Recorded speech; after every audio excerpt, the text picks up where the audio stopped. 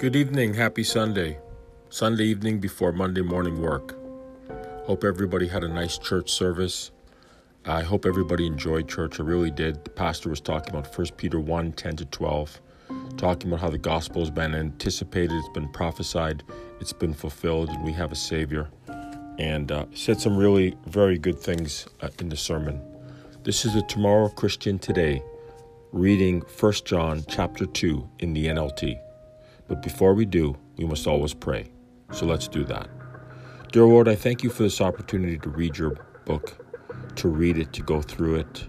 William Tyndale, I believe, Lord, promised he wanted everyone to have the Bible in English so that every English plowboy could read the Bible and have it with him to read it for himself.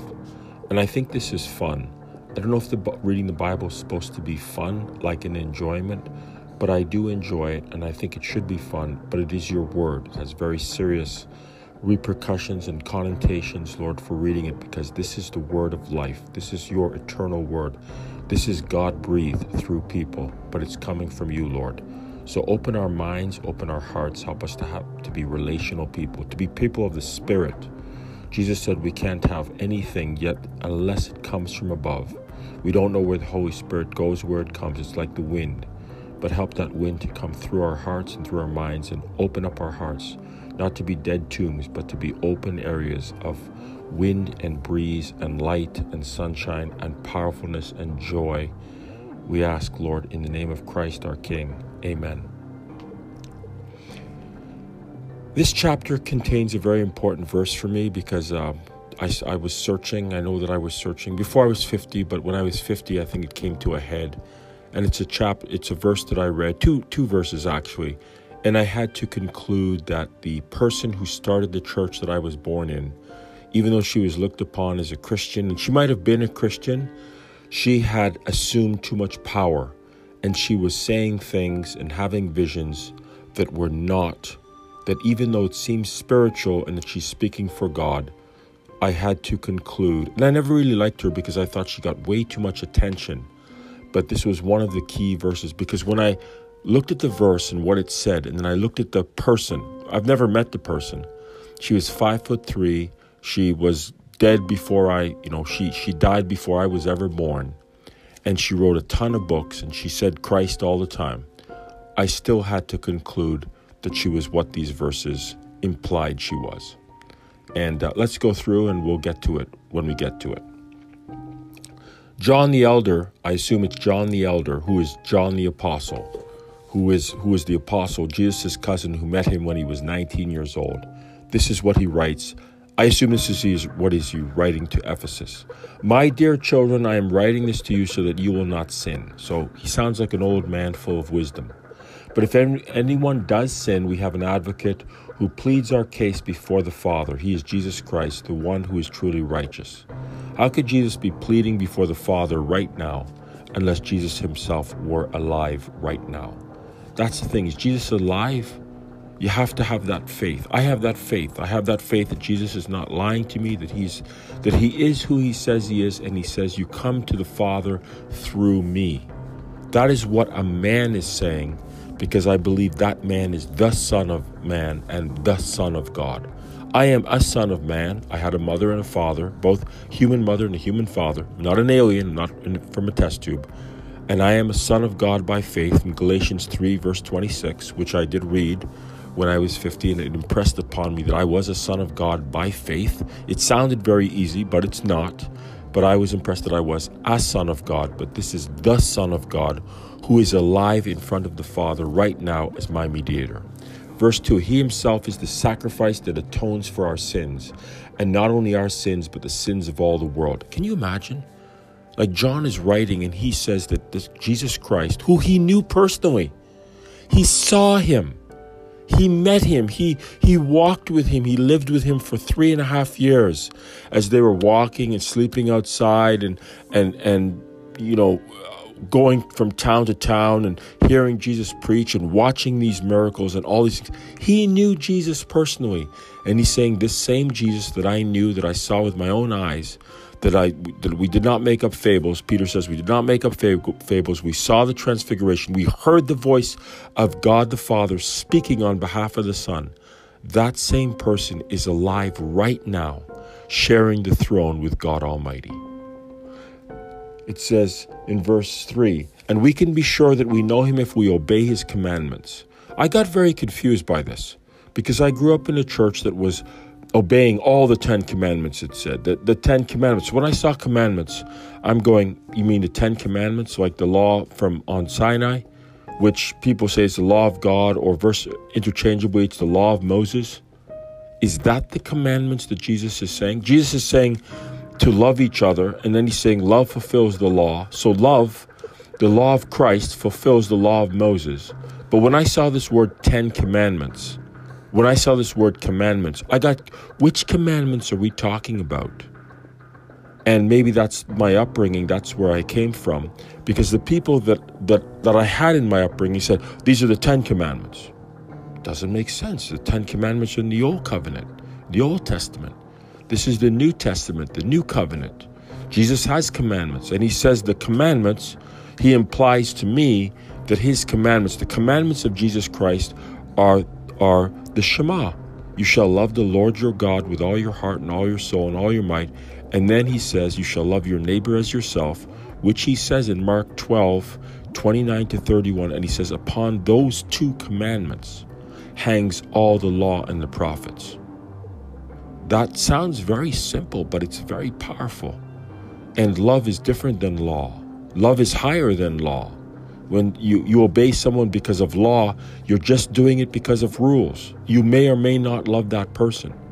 But to love Jesus Christ, to love God and obey because of love, that's higher. That's higher.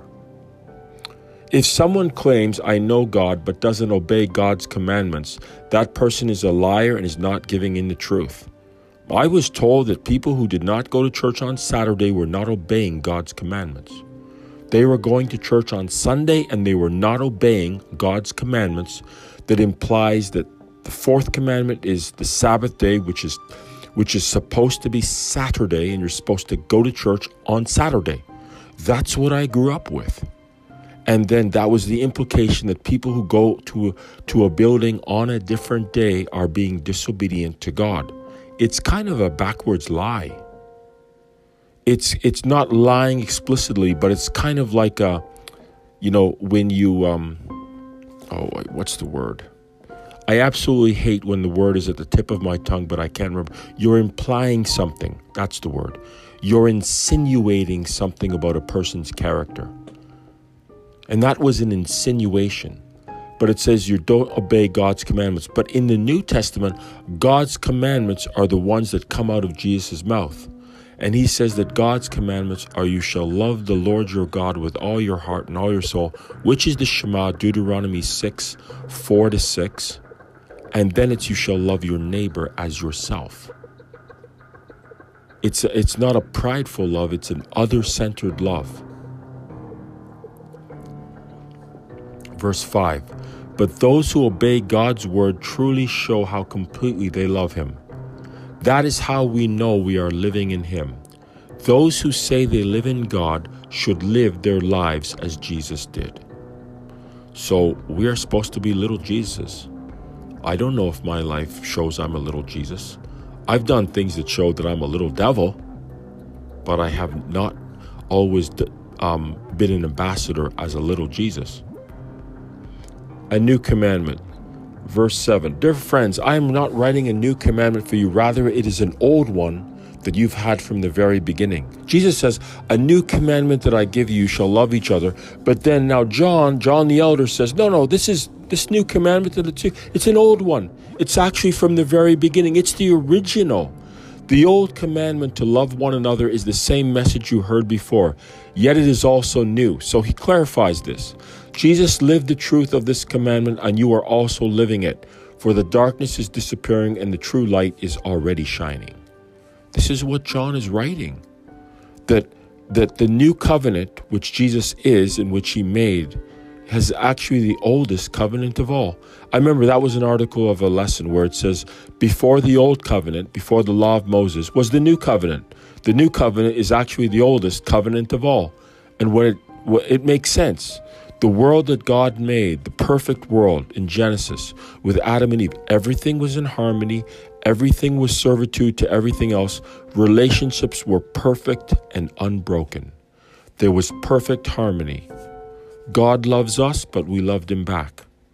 But that cycle was broken when we decided not to love God, but to mistrust God, to be suspicious of God, to lean on our own understanding, to violate Proverbs 3, 5, and 6, where it says, trust God with all your heart and lean not unto your own understanding. Adam and Eve and the whole human race have leaned on their own understanding, and we didn't trust God. We broke that cycle of love relationships. We broke that original commandment to love God. We mistrusted God because we listened to ourselves. The Bible says we listened to an alternative spiritual voice, which cost us our perfect relationship with God. But God did not cast us away. He sent his son, and he said that he would.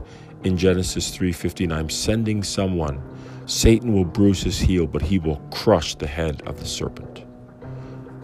That person that was promised, the eschaton, right, the proto-gospel, which was alluded to today.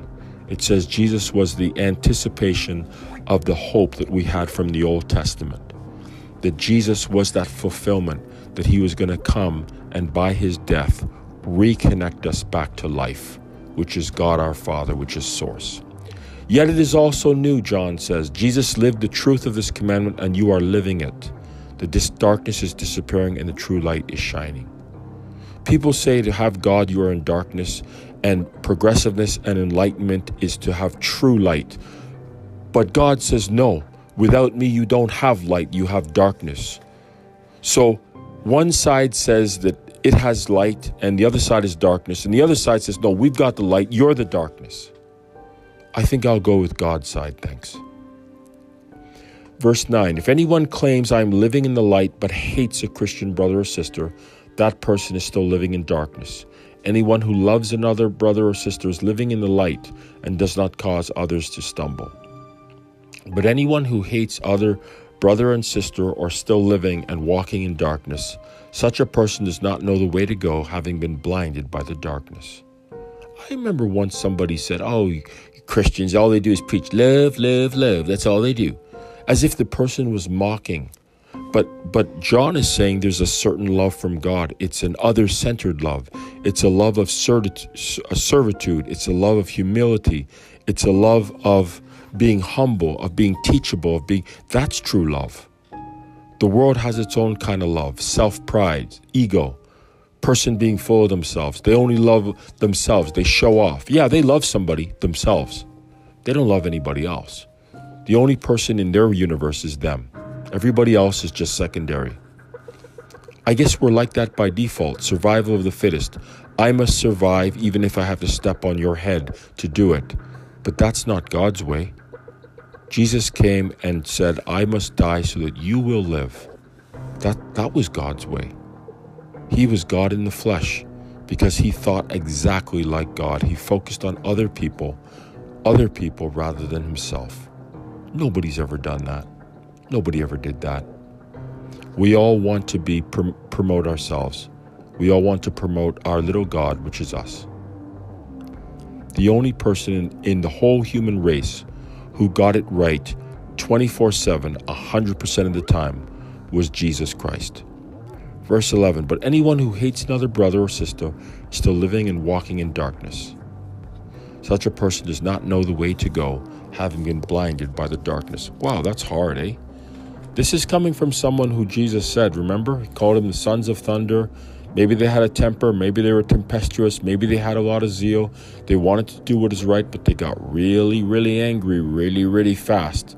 We had to work on that control. Some of us get angry. Some of us just sit there and boil quietly. Remember Moses?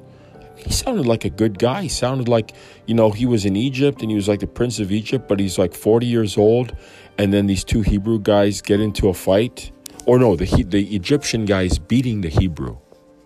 And then he gets angry and he doesn't like that. And he kills the Egyptian guy and hides the body.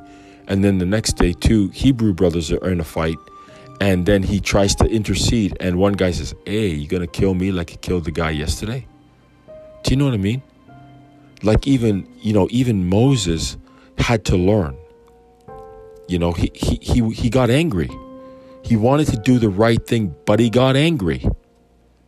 And he had to get out of Egypt. He had to get out of Dodge like pronto.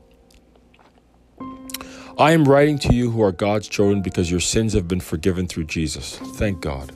I am writing to you who are mature in the faith because you know Jesus Christ, who existed from the beginning. I am writing to you who are young. Oh, it says because you know, sorry. I'm writing to you who are mature in the faith because you know Christ, who existed from the beginning. I'm writing to you who are young in the faith because you have won your battle with the evil one. We have a battle to overcome. We have to overcome our own nature. I've written to you who are God's children because you know the Father. Wow. Remember Jesus said to the religious people, you don't know me or my Father. Like you don't know my character. You don't know what God's character is all about. And this is talking to people who had all these law and all these ideas and all these commentaries.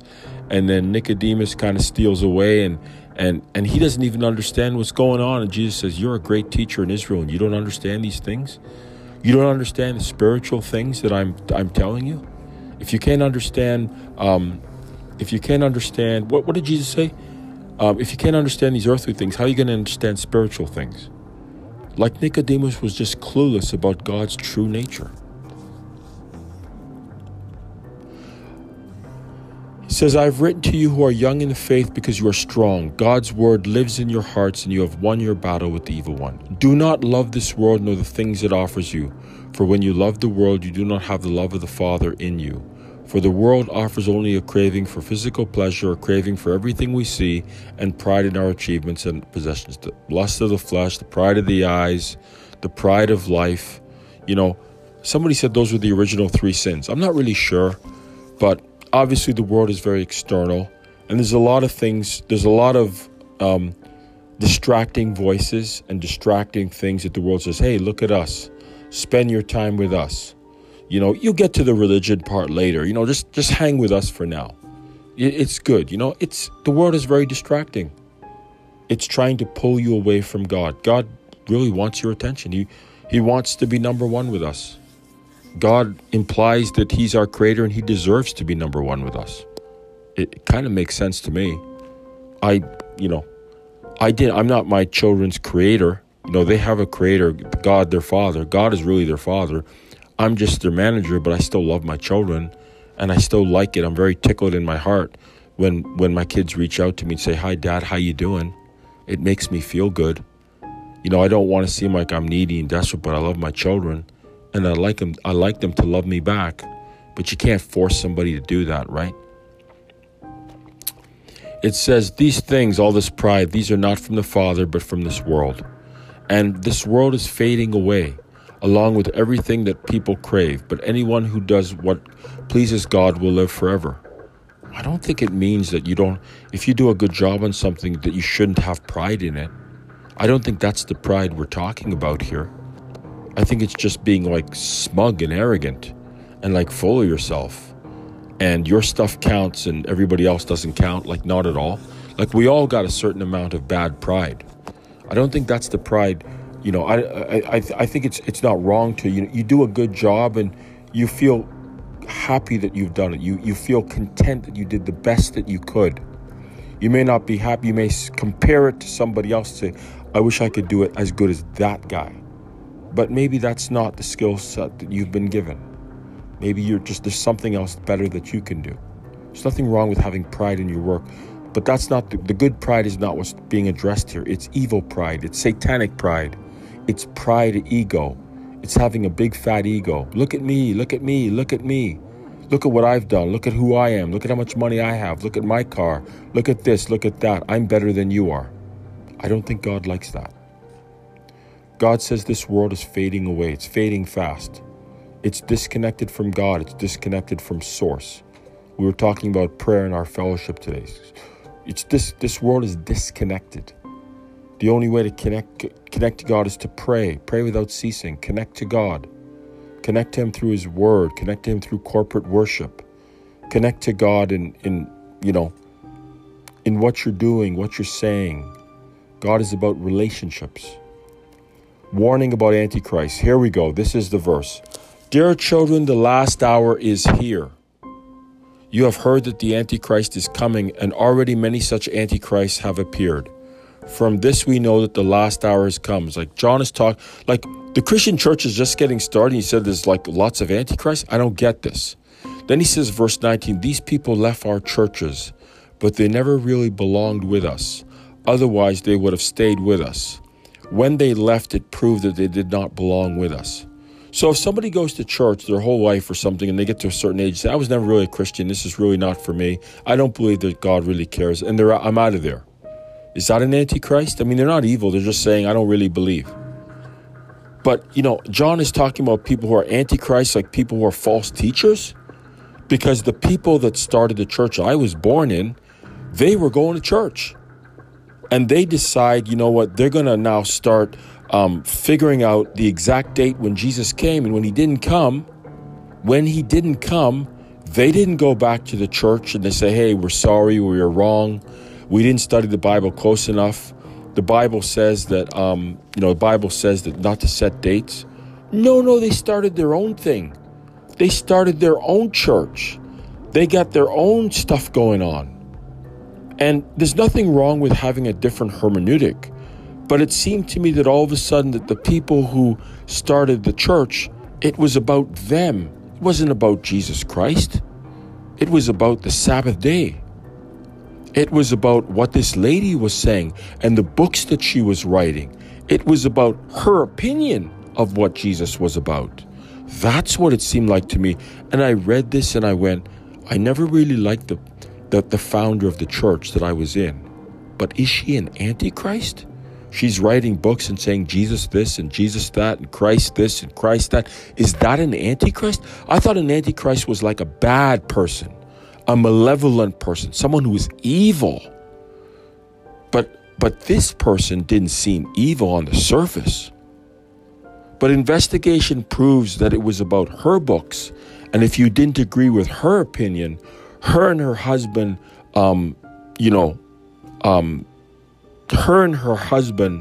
were about control. And if you didn't agree with them, they wrote you letters. They excoriated you. They cut you off. They said that you were a heretic and that you were leaving them. You were leaving them, and they were speaking for God. You see, they said they were speaking for God. The husband said that his wife is having visions, and those visions are coming from God. But her visions are not in the Bible. She lived in the 1800s.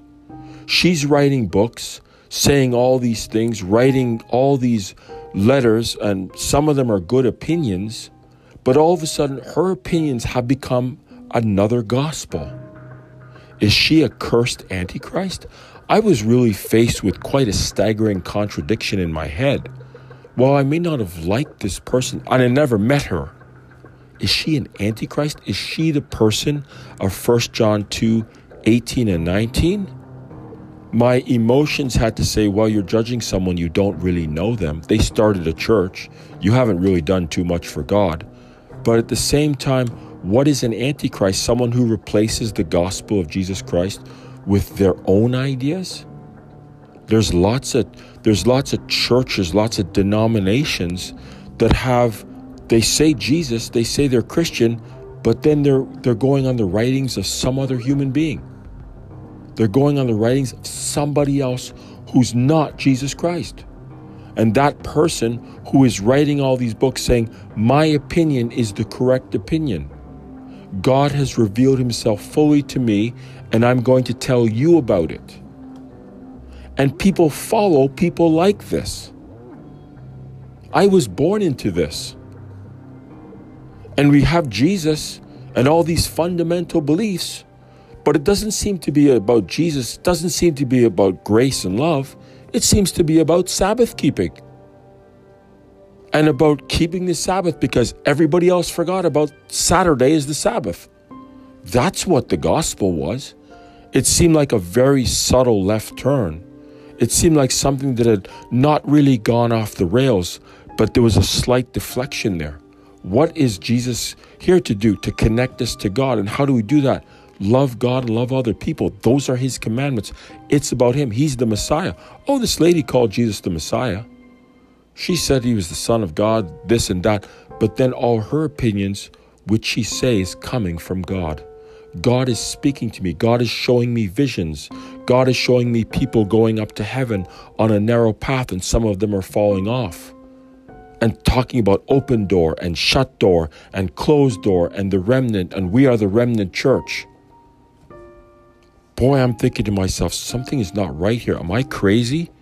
How come all these other people around me are agreeing with this? Why am I not agreeing? Am I a rebel without a cause? 1 John 2:18 and 19 didn't only confuse me, it scared me. Because I didn't know who is right and who is wrong. What side am I on? I thought I was on the right side, but I'm on the wrong side.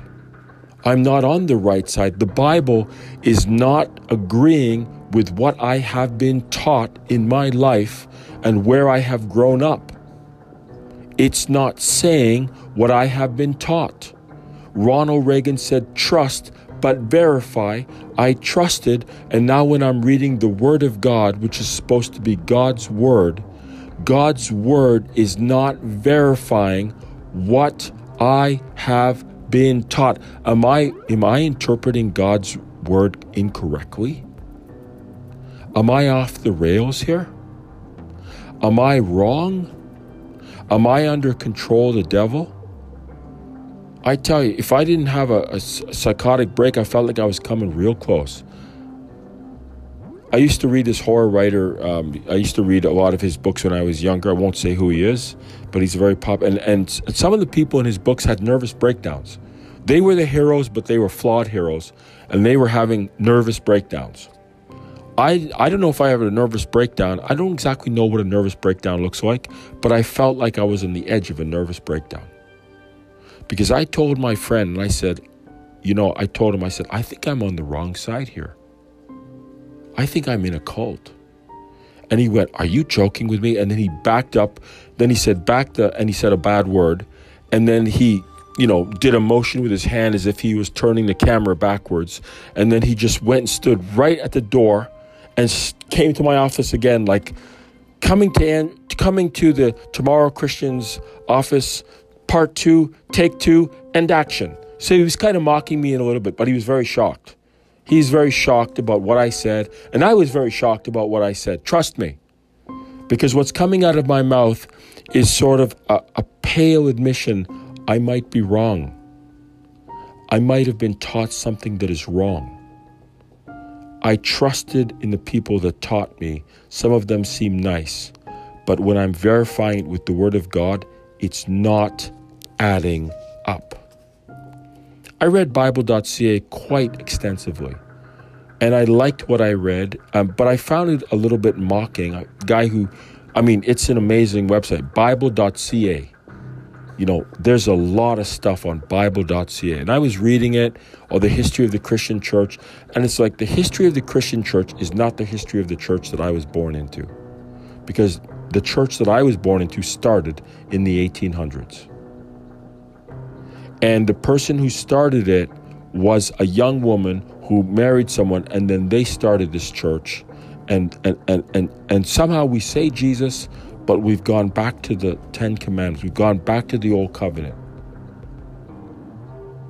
It was not adding up.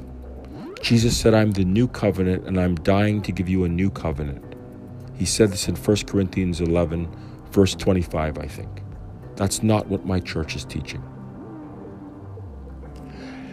Verse 22. Verse 20. But you are not like that, for the Holy One has given you his Spirit, and all of you know the truth. Did I get the Holy Spirit from God? I would like to think so, because I made very harsh decisions, but it didn't sit well with the people I came from, nor my family, nor my spouse. Didn't sit well at all. And to this day, it doesn't sit well. I tell the people in the church that I'm in now, the Baptist church, I'm just a pariah. And somebody said to me, very nice ladies, very kind Christian, don't say that, but I'm a pariah. You want to sign on to Jesus? You might have to say goodbye to some relationships that you thought were forever. I met 2 Christians while I was still a member of the other church, and they both said, I'm the black sheep of the family. And I went, what's with the black sheep thing? What's with this black sheep syndrome? What am I missing here? You sign on to Jesus. You want to trust Jesus because you're trusting Jesus to get you to God our Father. You may have to put some other relationship second, and the other people won't like that. They won't like it. So I am writing to you not because you don't know the truth, but because you know the difference between truth and lies. Yes, I was given lies. I turned around. I said a lot of nasty things on Facebook. I will admit that. I shouldn't have said some of the things I said. I reacted. It's never good. They have lied, but the thing is, I'm going to put the blame on myself. I let it go on as long as I did because I did not read the Bible for myself. I am responsible ultimately for letting it go on as long as it did. God gave us Jesus. God gave us His Word. God gave us His Holy Spirit. The Bible is the way to discern between truth and lies. Read it, please. I don't tell you what to think. I ask you to think and deeply consider what I tell you. Read it for yourself so God's Spirit can work in you. Vet out what you have been taught. And who is a liar? Anyone who says that Jesus is not the Christ. This lady didn't say that. She kept saying Christ this and Christ that, Christ this. She said Christ. She did say that Jesus is Christ. But she's speaking as if she is speaking for God. If you're saying Jesus is the Christ with words, but then you're saying that you're speaking for God, then your actions don't match your words. Jesus is a Christ. The Christ is speaking for God. You are not speaking for God. Does this lady have the Holy Spirit? We all have the Holy Spirit. But to say that I'm a prophet of God, like on par with Jesus, like what's my dream? If I have had a dream that's coming from God and I have to tell you about it because you have to endorse what I have dreamed, that seems wrong to me. You've gone off the rails there. There's a lot of people like that on YouTube. I've seen some of them. They sound a little bit strident and militant. You might want to take a step back from such a person. Anyone who denies the Father and the Son is an antichrist. This lady's an antichrist because she seems to be attaching herself to Jesus. So instead of the Father and the Son and you, it's the Father and the Son and this false person and then you. It's her books, her opinions that are in the way between you and Jesus.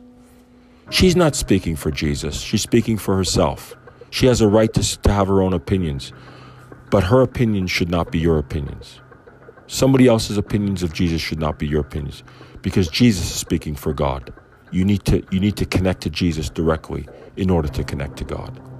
Verse 23, anyone who denies the Son doesn't have the Father either, but anyone who acknowledges the Son has the Father also. Oh, I think we acknowledge the Son with words.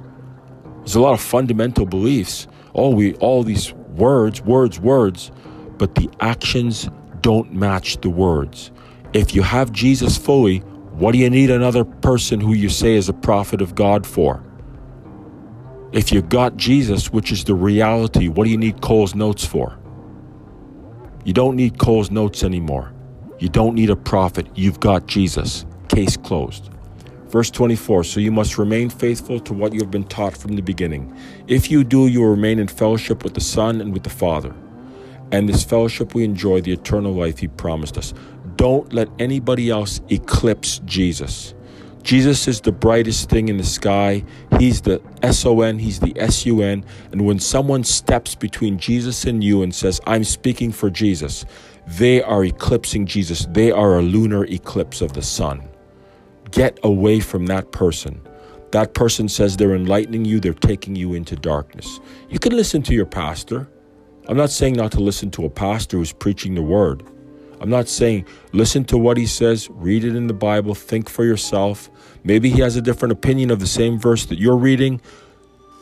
That's fine too. But this lady and her husband weren't a different opinion. It's like, this is the gospel. And anyone who disagrees with us has the mark of the beast. That's wrong. Verse 26, I'm writing these things to warn you about those who want to lead you astray. John the Elder is warning you. I'm not John the Elder. I'm just a guy reading this chapter. And I'm telling you what I felt and what I've experienced. But like I said, you are a different person than me. I don't need to promote my experience to you. I need to promote Jesus to you. I want you to connect to Jesus directly through the word, and you connect to God. Remember what John the Baptist said, I must decrease, but Jesus must increase. I wholeheartedly endorse that opinion. The Tomorrow Christian's opinion is not must decrease, but Jesus Christ must increase for you. Verse 27, you have received the Holy Spirit. That's what that lady said. She had the Holy Spirit too. That's what she said. But her books were about her opinions, replacing the gospel. That's wrong. And he lives within you, so you don't need anyone to teach you what is true. For the Spirit teaches you everything you need to know, and what he teaches is true. It is not a lie. So just as he has taught you, remain in fellowship with Christ. And now, dear children, remain in fellowship with Christ, so that when he returns, you will be full of courage and not shrink back from him in shame. Since we know that Christ is righteous, verse 29, we also know that all who do what is right are God's children. Connect to God, you are connect to Jesus, you are connecting to God our Father. Jesus said, if any man come to me, the Father will draw him. But then Jesus says, I am the way, the truth, and the life to the Father. God the Father draws you to Jesus so that through Jesus you can enter the door and go walk the narrow path and walk the narrow path to the Father. It's a circle. It's complete. And it doesn't need anybody else in that circle except God the Father, Jesus Christ, and you. Have a wonderful work week.